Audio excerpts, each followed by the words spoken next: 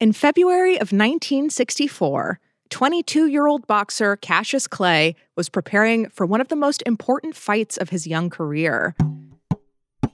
He'd been a professional boxer for just over 3 years, and in that time, he hadn't lost a single fight.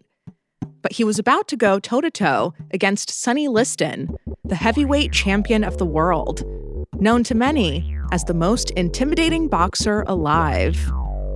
In the weeks leading up to the fight, Clay talked a big game in the press. I'm young, I'm handsome, I'm fat, I'm pretty, and can't possibly be beat. But it seemed like the only person who fully believed Clay would come out on top was Clay himself. His lawyers negotiated the terms of the fight under the assumption it would be his last. Reporters noted directions to the nearest hospital, assuming any post-match interview with him would be from a gurney. Bookies were almost entirely in agreement not to take bets on the fight. Clay's odds were put at a dismal 8-1 ahead of the big night. In the truest sense of the term, he was the underdog. If Clay hits half as well as he talks, the night of February 25th could go down as the greatest upset in ring history. We think not. And so, on the evening of Tuesday, February 25th, 1964, Clay entered the ring. What happened next was history. He danced around with dizzying speed, bouncing back and forth on the balls of his feet, tiring out his opponent. Cassius Clay still jabbing away with his left hand to the face of Sonny Liston and doing remarkably well in this sensational heavyweight championship. He made himself an impossible target, and he proved everyone wrong. Something has happened in Liston's corner, and Cassius Clay has won after 6 rounds. Clay has won. Clay has won. After 6 rounds, Liston spat out his mouthguard, signaling his resignation. Clay catapulted himself out of the ring, an underdog no more. Yeah, and I upset Sonny Liston, and I just turned 22 years old. I must be the greatest. I shook up the world. I shook up the world. He shook up the world all right. And days later, he changed his name. Cassius Clay became Muhammad Ali, arguably the greatest athlete of the 20th century. From Gimlet Media, this is Not Past It, a show about the stories we can't quite leave behind. Every episode, we take a moment from that very same week in history and tell you the story of how it shaped our world. I'm Simone Polanen. On February 25th, 1964, Muhammad Ali, the most famous underdog in sports history, shook up the world by defeating Sonny Liston at the World Heavyweight Boxing Championships, a legendary moment. And it wasn't just a win for Ali. It was a win for anyone who was never supposed to come out on top, for all the underdogs among us. Today, in honor of Ali's historic upset, the team at Not Past It is bringing you 3 more stories about the Davids who managed to slay their Goliaths. So stick around. There'll be plenty to root for after the break.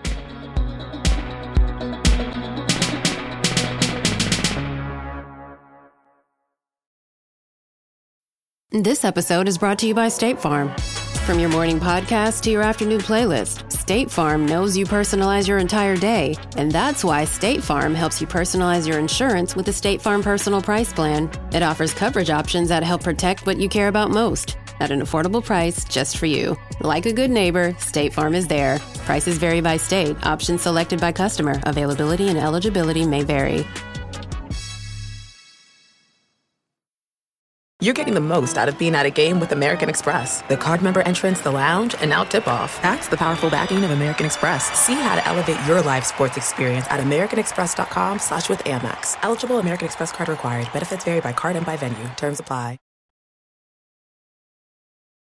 Our first story takes place in the famously vicious business of ice cream. It's about 2 folk heroes who had to take on one of the industry's biggest players. It comes from producer Laura Newcomb. Ben Cohen and Jerry Greenfield became friends in 7th grade. They bonded over one of life's greatest tests, running the timed mile in gym class. It was 1963, and the two boys were huffing and puffing around the track at their Long Island junior high, far behind their classmates. Jerry remembered that time in their lives for the BBC in 1999.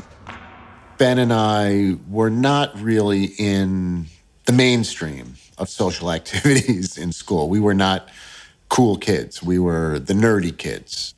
We're talking about two boys who had a decidedly unathletic, socially traumatic 7th grade experience, which not only makes them my close family, but also the perfect pair of underdogs. Ben and Jerry stood by each other through their awkward adolescence and into their 20s. They had grown into a pair of underachieving hippies, just sort of vibing their way around the Northeast. In Jerry's words, I think we were the only two of our friends that did not appear to be getting anywhere in the world, so to speak. Ben had dropped out of no less than 5 different colleges. His stints in school were interrupted by gigs as a taxi driver, ceramicist, and cook. And even though Jerry made it through undergrad, he had just been rejected by every medical school he applied to. The best friends, who had always shared a love for food, again, family to me, were hoping to open some kind of storefront together. Ben and Jerry's Bagels, they thought initially. But bagel-making equipment was way out of their budget, so they scoped out a different simple carbohydrate: ice cream. It turns out the equipment for ice cream was much cheaper. And that is how Ben & Jerry's, the iconic ice cream brand, was born. Ben & Jerry scouted out a number of college towns for their first shop. Most of them already had an ice cream place, but you know which one didn't? Snowy Burlington, Vermont. So, in 1978, they set up shop in an abandoned gas station there. They bought a bunch of World War II-era ice cream mixing equipment and got to work, dishing out scoops to locals. Ben and I were working there all the time. And I think people liked the ice cream, and they liked the idea that, these were two regular guys opening up a little store, and they wanted to support what we were doing. Just like its owners, the store was funky and relaxed. Ben and Jerry screened movies outside in the summer. Inside, they encouraged customers to lick the ice cream-covered equipment. Very mom and pop. They struggled through their initial years in business. Their equipment wasn't reliable, and winters were hard on sales. But they scraped by, and they set their sights outside of Vermont, where they'd need to expand if they wanted to survive. At the time, the American ice cream market was populated by brands you've probably heard of, like Breyers and Good Humor. But Ben & Jerry weren't making the same kind of ice cream those companies were. They were part of a new, emerging trend, one with a new designation: super premium. This ice cream was dense and rich, made with all-natural, high-quality ingredients, and with a higher percentage of butter fat than traditional ice cream. Before the low-fat craze of the 1990s, its sales were on the rise. And there was a clear leader in the super premium game when Ben & Jerry were trying to break in: Haagen-Dazs. The brand was founded in 1960 by Reuben Mattis, an entrepreneur who came from a family of ice cream makers in New York City. He'd been in the business since he was 10 years old. With its gold-accented packaging and vaguely European name, Haagen-Dazs was supposed to telegraph fanciness. Totally the opposite of Ben & Jerry's disheveled Birkenstock Vermonti style. And it worked for Mattis. By 1984, Haagen-Dazs dominated super premium ice cream. And his brand had also just been acquired by the Minneapolis food giant Pillsbury. But Ben & Jerry were determined, even in the face of Reuben Mattis and his extravagant use of umlauts. They identified Boston as their first major market outside of Vermont, and found a distributor to get their pints of Oreo mint and chocolate fudge into grocery stores throughout the city. And they started selling really well. So much so that Ben & Jerry invested, what they could, in TV advertising for the first time. Hi, I'm Ben. I'm Jerry. We may not have the money to go on TV for 30 seconds, but we sure do make some of the best ice cream you ever tasted. Look for us on top of every pint. But there was trouble brewing in Boston. In the spring of 1984, Ben & Jerry got a weird phone call. It was from their distributor. He wouldn't say much on the phone. They needed to meet in person. In a scene that I hope Scorsese one day adapts for the silver screen, Ben and Jerry met their distributor in a shadowy corner of Boston's Logan Airport. He told them that Haagen-Dazs had given him an ultimatum. Us or them. You can distribute Ben & Jerry's in Boston, but if you do, we'll be taking our much more lucrative business elsewhere, in a matter of months. What Haagen-Dazs was doing was pretty legally suspect. And while Ben and Jerry would eventually sue, a drawn-out court battle wouldn't help them in the short term. So they took their fight to the streets. Literally. Jerry formed a one-man picket line outside of Pillsbury headquarters in Minneapolis. They placed an ad in the back of Rolling Stone magazine. Help 2 Vermont hippies fight the corporate giants. Send $1 for a What's the Doughboy Afraid of bumper sticker. Here's Ben. The odds were that they were going to beat us. I mean, usually that's what happens when a big company starts beating up on a little company. Big company wins. We didn't really know a thing about PR. We were just trying to survive. We were just doing whatever came into our heads. They printed an 800 number on every pint of ice cream. If you called it, you'd hear a message. Ben and Jerry spelling it all out. Our small business is taking on the bigwigs at Pillsbury, and we need your help. They sent out Doughboy kits to supporters, which included pre-addressed letters to the Federal Trade Commission and the chairman of the Pillsbury board. As the spring of 1984 turned to summer, major newspapers started picking up the story. Pillsbury was inundated with letters. It all became too much of a problem for them. And against all odds, they backed off and agreed to share distributors. The big company tried to beat up on the little company, but the little company won. Ben and Jerry's would go on to expand their distribution to New York City and DC, and eventually into freezers all over the world. 15 years after their tangle with Pillsbury, Ben & Jerry's was acquired by Unilever for hundreds of millions of dollars. It's very much no longer an underdog. But you have to love their style. They outmaneuvered a company with a lot more resources. And they did it with a healthy sense of humor and humility, the kind you're forced to develop as someone who's ever finished last. Ben and Jerry don't manage the day-to-day operations of the company anymore, but their sensibility has had a lasting impact on the brand. In 1994, when they were searching for a new CEO, they worked with a real-deal headhunter to find someone, but they also held a public essay contest for the job. For decades, they had a rule that no one employee would ever make less than 1/5 of their CEO. And they've lent their name in earnest to social justice causes. In the late 1980s, for example, they were one of the first companies to offer domestic partners the same benefits as married ones. Rooting for the success of any one company is a risky business. Kind of never know which ones were actually started by the Koch brothers or, I don't know, Satan himself. So it's heartening to see a company do things slightly differently. Starting from the bottom is one thing, but sticking to your values on the way to the top is pretty special.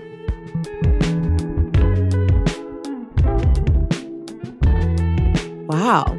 Well, I'll be thinking about that next time I dig into a pint of Cherry Garcia. All right, I've got the next story for you. For this one, we're talking about fashion and a designer you may have heard about at a moment in his career when he was thrust back into that underdog mentality, when he was still fighting for his spot in the glossy pages of fashion history. Take it away, me. Oh my God, she is embarrassing. Okay, here we go. It might feel bizarre calling someone like fashion designer Isaac Mizrahi an underdog. He's one of those ubiquitous names who's done it all. Groundbreaking Fashion Week shows, big box retail distribution deals, Project Runway judge.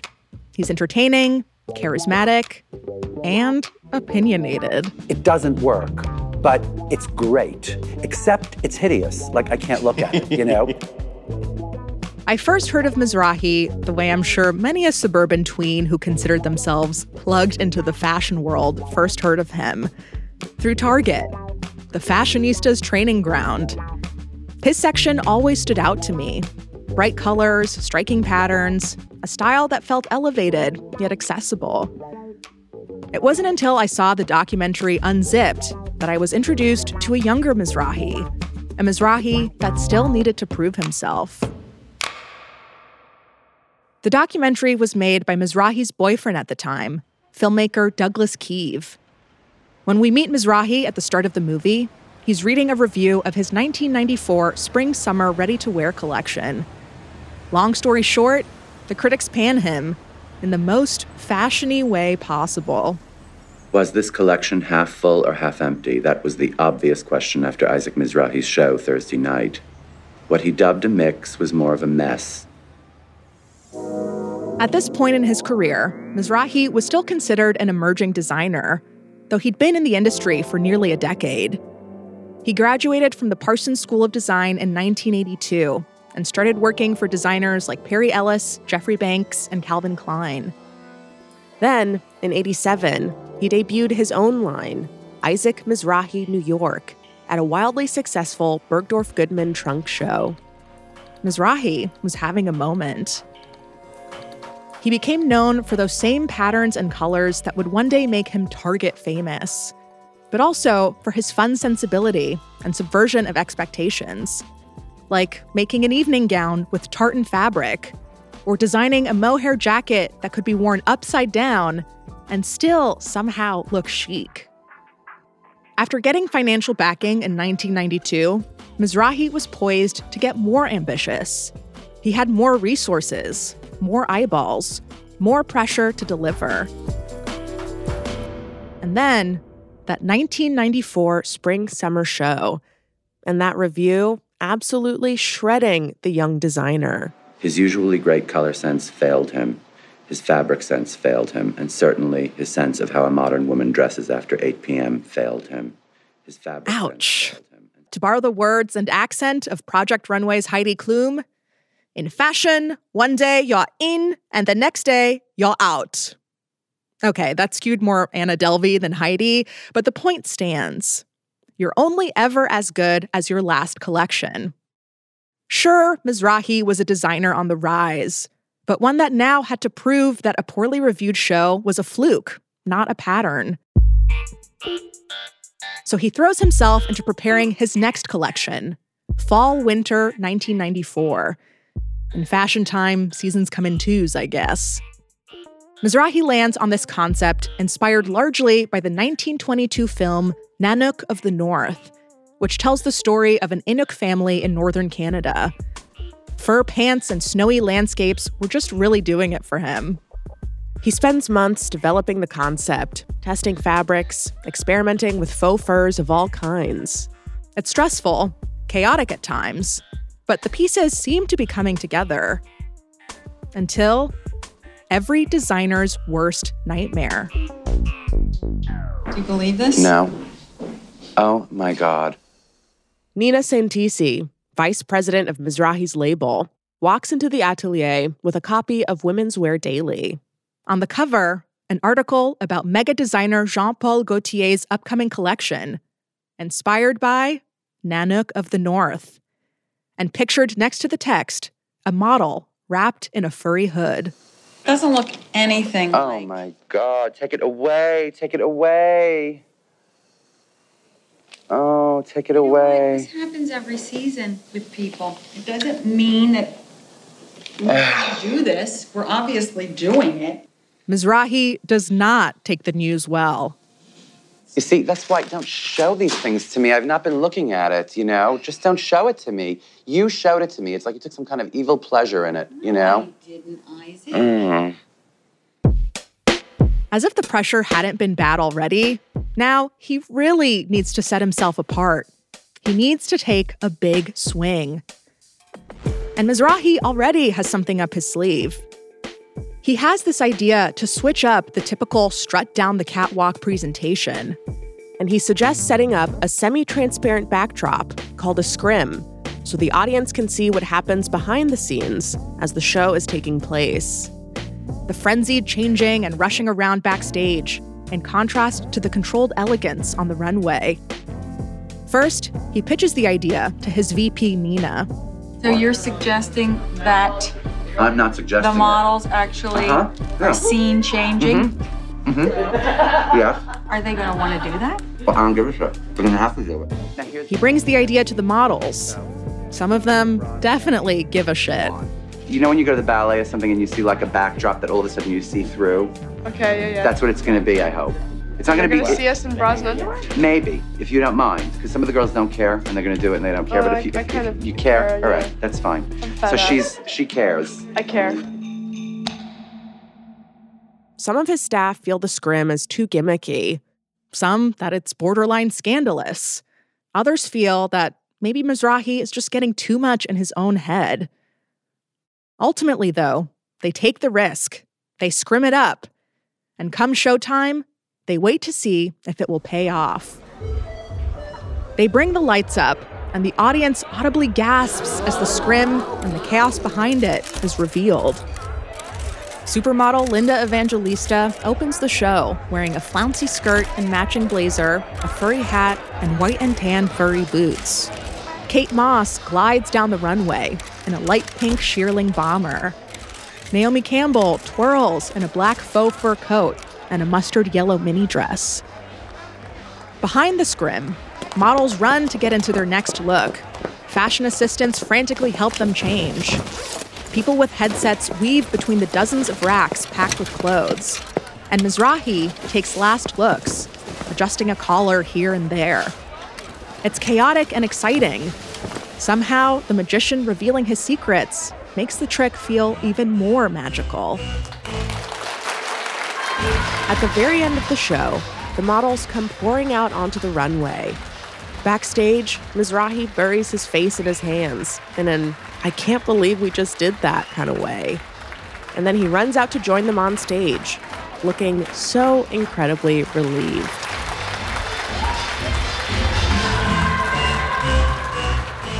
With that, the show comes to a close.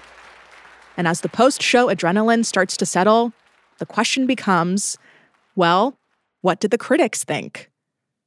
Much to Mizrahi's delight, the review this time around reads a lot better. Mizrahi had some tough going in recent seasons, and with this collection, he pulled everything together like the Isaac of old.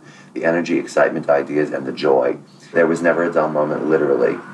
He had said this collection would be insane with color, and he wasn't kidding. By and large, man's got a hit on his hands. Big praise.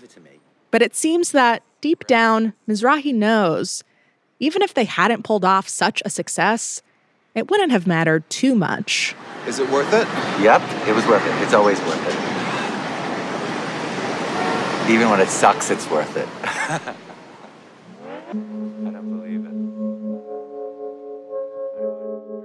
It's so clear in the film that Isaac Mizrahi doesn't just love fashion, he's in love with it, obsessed with beauty, inspired by style. And it really seems like it's that deep appreciation that propels him forward. It's hard not to root for someone like that, someone so determined to break the mold, to be themselves, despite the risk of failure. And isn't that the whole reason we love underdogs?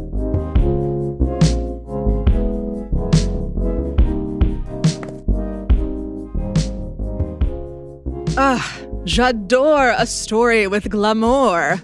Isaac Mizrahi, you will always be Target famous.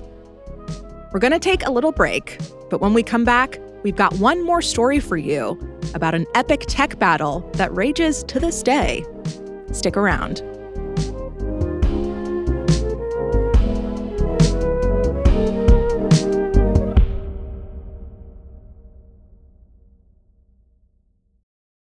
eBay Motors is here for the ride. With over 122 million parts for your number one ride or die, you can make sure your ride stays running smoothly. Brake kits, LED headlights, bumpers, whatever your baby needs, eBay Motors has it. And with eBay Guaranteed Fit, it's guaranteed to fit your ride the first time, every time. Plus, at these prices, you're burning rubber, not cash. Keep your ride or die alive at ebaymotors.com. Eligible items only. Exclusions apply. Welcome back. Hey, does it smell like underdog in here? Oh, wait. That's not how the joke goes, is it? Forget it. Let's just move on to our final story. This one comes from producer Ramoy Phillip. And this time, things get personal. It's the fall of 2007, and I just started my first semester at Hunter College in the Upper East Side of Manhattan. My days were long and getting more and more expensive by the minute. If you've ever lived in New York City, you know. Stepping outside for even one block can kill your bank account. I was fueling myself with a daily diet of Dr. Pepper and Snickers, which was not sustainable. I needed a job. Between classes, I hit the sidewalks, going into store after store, coffee shop after coffee shop, asking about any openings. A few weeks went by. I had no real leads. So I started asking the few friends I had if they knew of anything. After the longest thread of, "Somebody please hire this guy," I got a bite. "I think I can get you a job at the Apple Store," someone told me. A friend of a friend talked to a guy who talked to a gal, and voila, I got an interview. On a cool November morning, I took the train over to the Soho Apple Store in Manhattan. I pushed my way through those heavy glass doors. An employee in a bright red Apple t-shirt pointed me to a group of other candidates. I joined them as we waited together on the sales floor. There's a real buzz in the air. Everyone seemed so excited for the chance to work for their favorite company. In 2007, Apple was becoming the brand in personal computing. But unlike much of the world, I did not drink the Kool-Aid. I was still very much a PC guy. Apple's decades-long tussle with PCs just so happened to chart right alongside my own childhood. And that battle all led to this moment. Me, a lifelong PC user, trying to get a job at a goddamn Apple Store. Before I lived in New York, I grew up in rural Texas in the 80s and 90s. While my mom was off working medical residencies around the country, I lived with my grandparents, and my favorite uncle lived right across the street. He was more like a cool older brother than an uncle. I'd walk over to his house every day, shuffling along in my Walmart brand Velcro sneakers. We'd watch basketball and Star Trek for hours, and I'd sit in his room next to him as he showed me the ins and outs of his boxy white PC desktop. I fell in love with what a PC could do. I felt like I was getting insider, nerdy knowledge from my uncle, how to optimize file systems, how the back-end functions worked. And I looked forward to the day I could finally have my own. A few years later, my mom and I moved off on our own into a new apartment in Texas. We got our own furniture.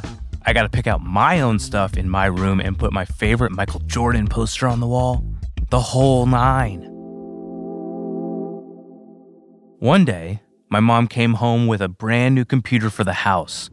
I feverishly unboxed it, plugged it in, and was greeted with a bright blue screen. And that sound. Hell yes. I finally had my own home PC with Windows 95, the most badass operating system on the market. I was surfing the internet with Microsoft Internet Explorer, decoding file drives in DOS, and becoming a Minesweeper god. But at the same time, I was starting to hear more and more people talk about a lurking competitor, Apple. My friends, one by one, were converting to another side of computing. This was 11 years after Apple had launched its first Macintosh home computer, and they'd been struggling for years to gain ground in home computing. But things were about to take a turn. The PC, perpetually complicated, profusely corded.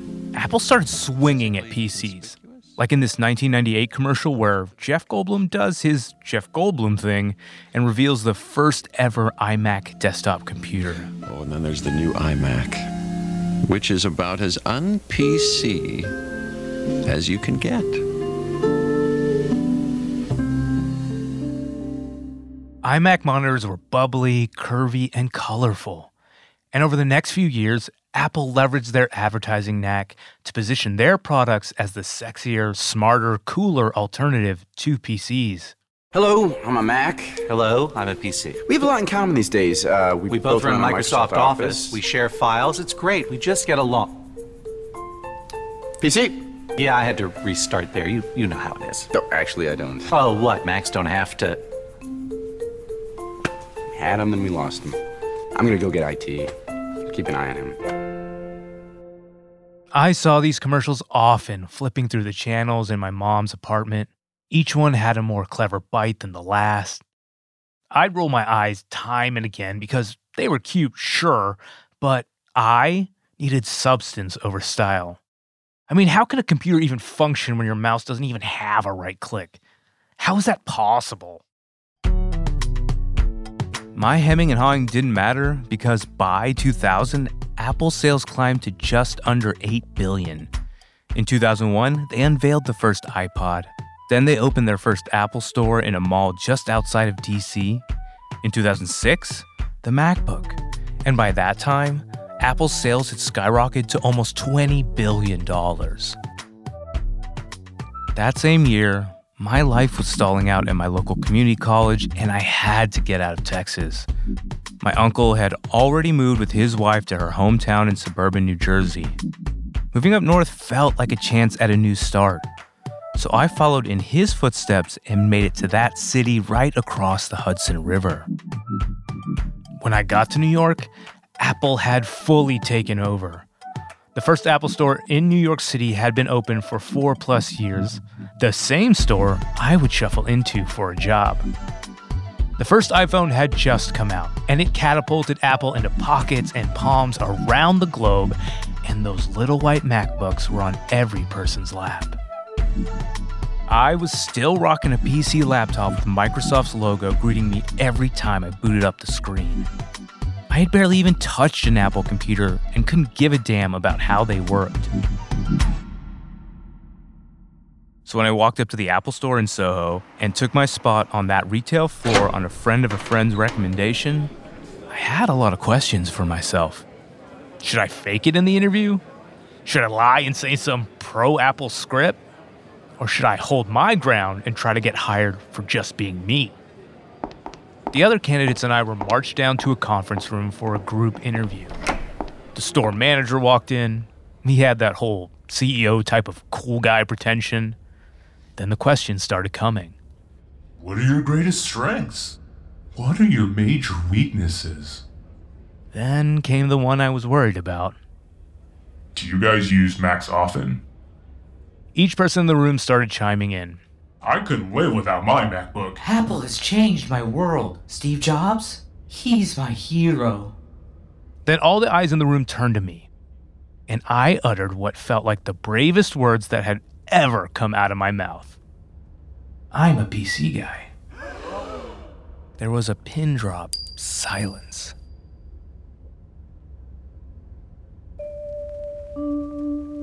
The group interview wrapped, and I marched out of the store with my head held so high.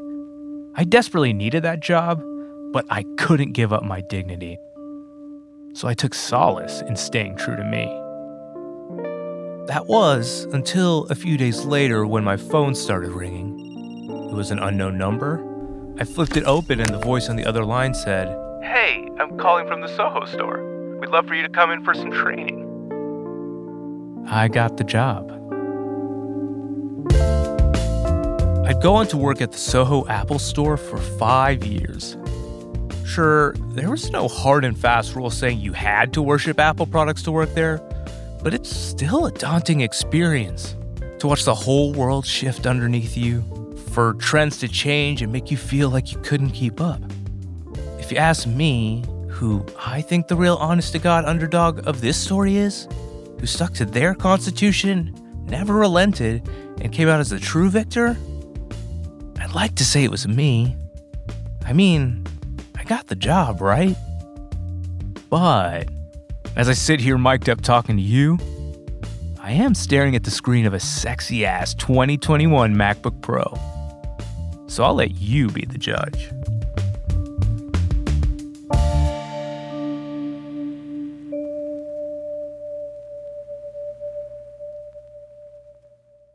Isn't it wild how strongly we identify with the tech we use?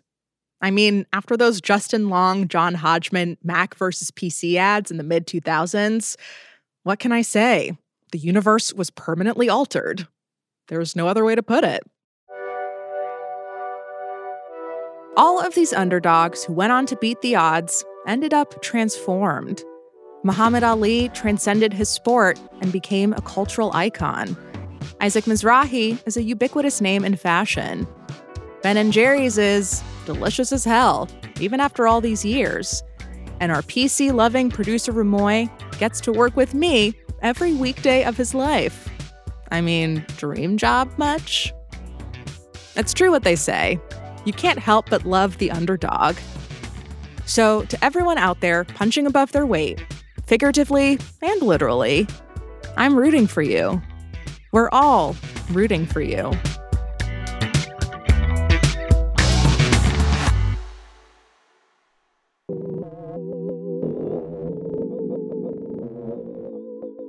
Not Past It is a Spotify original produced by Gimlet and ZSP Media. This episode was produced by Laura Newcomb. Next week, dust off your fanciest tux because we're headed to Hollywood's biggest night, the Oscars. People do not expect something to actually happen at the Oscars in this way. You know, something unexpected, something completely spontaneous and unplanned. The rest of our team are producers Ramoy Phillip and Olivia Briley. Our associate producer is Nick Del Rose. Our intern is Jasper Jarecki. The supervising producer is Erica Morrison. Editing by Aaron Edwards. Andrea B. Scott is our executive editor. Fact-checking by Ian Michael. Sound design and mixing by Emma Munger. Original music by Sax Kicks Ave, Willie Green, Jay Bless, and Bobby Lord. Our theme song is Toko Liana by Coco Co, with music supervision by Liz Fulton, technical direction by Zach Schmidt, show art by Elise Harvin and Talia Rockman. The executive producer at ZSP Media is Zach Stewart-Pontier. The executive producer from Gimlet is Matt Schiltz. Special thanks to Sean Greenwood and to Lydia Polgreen, Abby Ruzicka, Dan Behar, Jen Hahn, Emily Wiedemann, Liz Stiles, and Ariel Joseph. Follow Not Past It now to listen for free, exclusively on Spotify. Click the little bell next to the follow button to get notifications for new episodes. And while you're there, hey, why don't you rate us 5 stars? You can follow me on Twitter at Simone Polanen. Thanks for hanging. We'll see you next week. The tape is really good, by the way.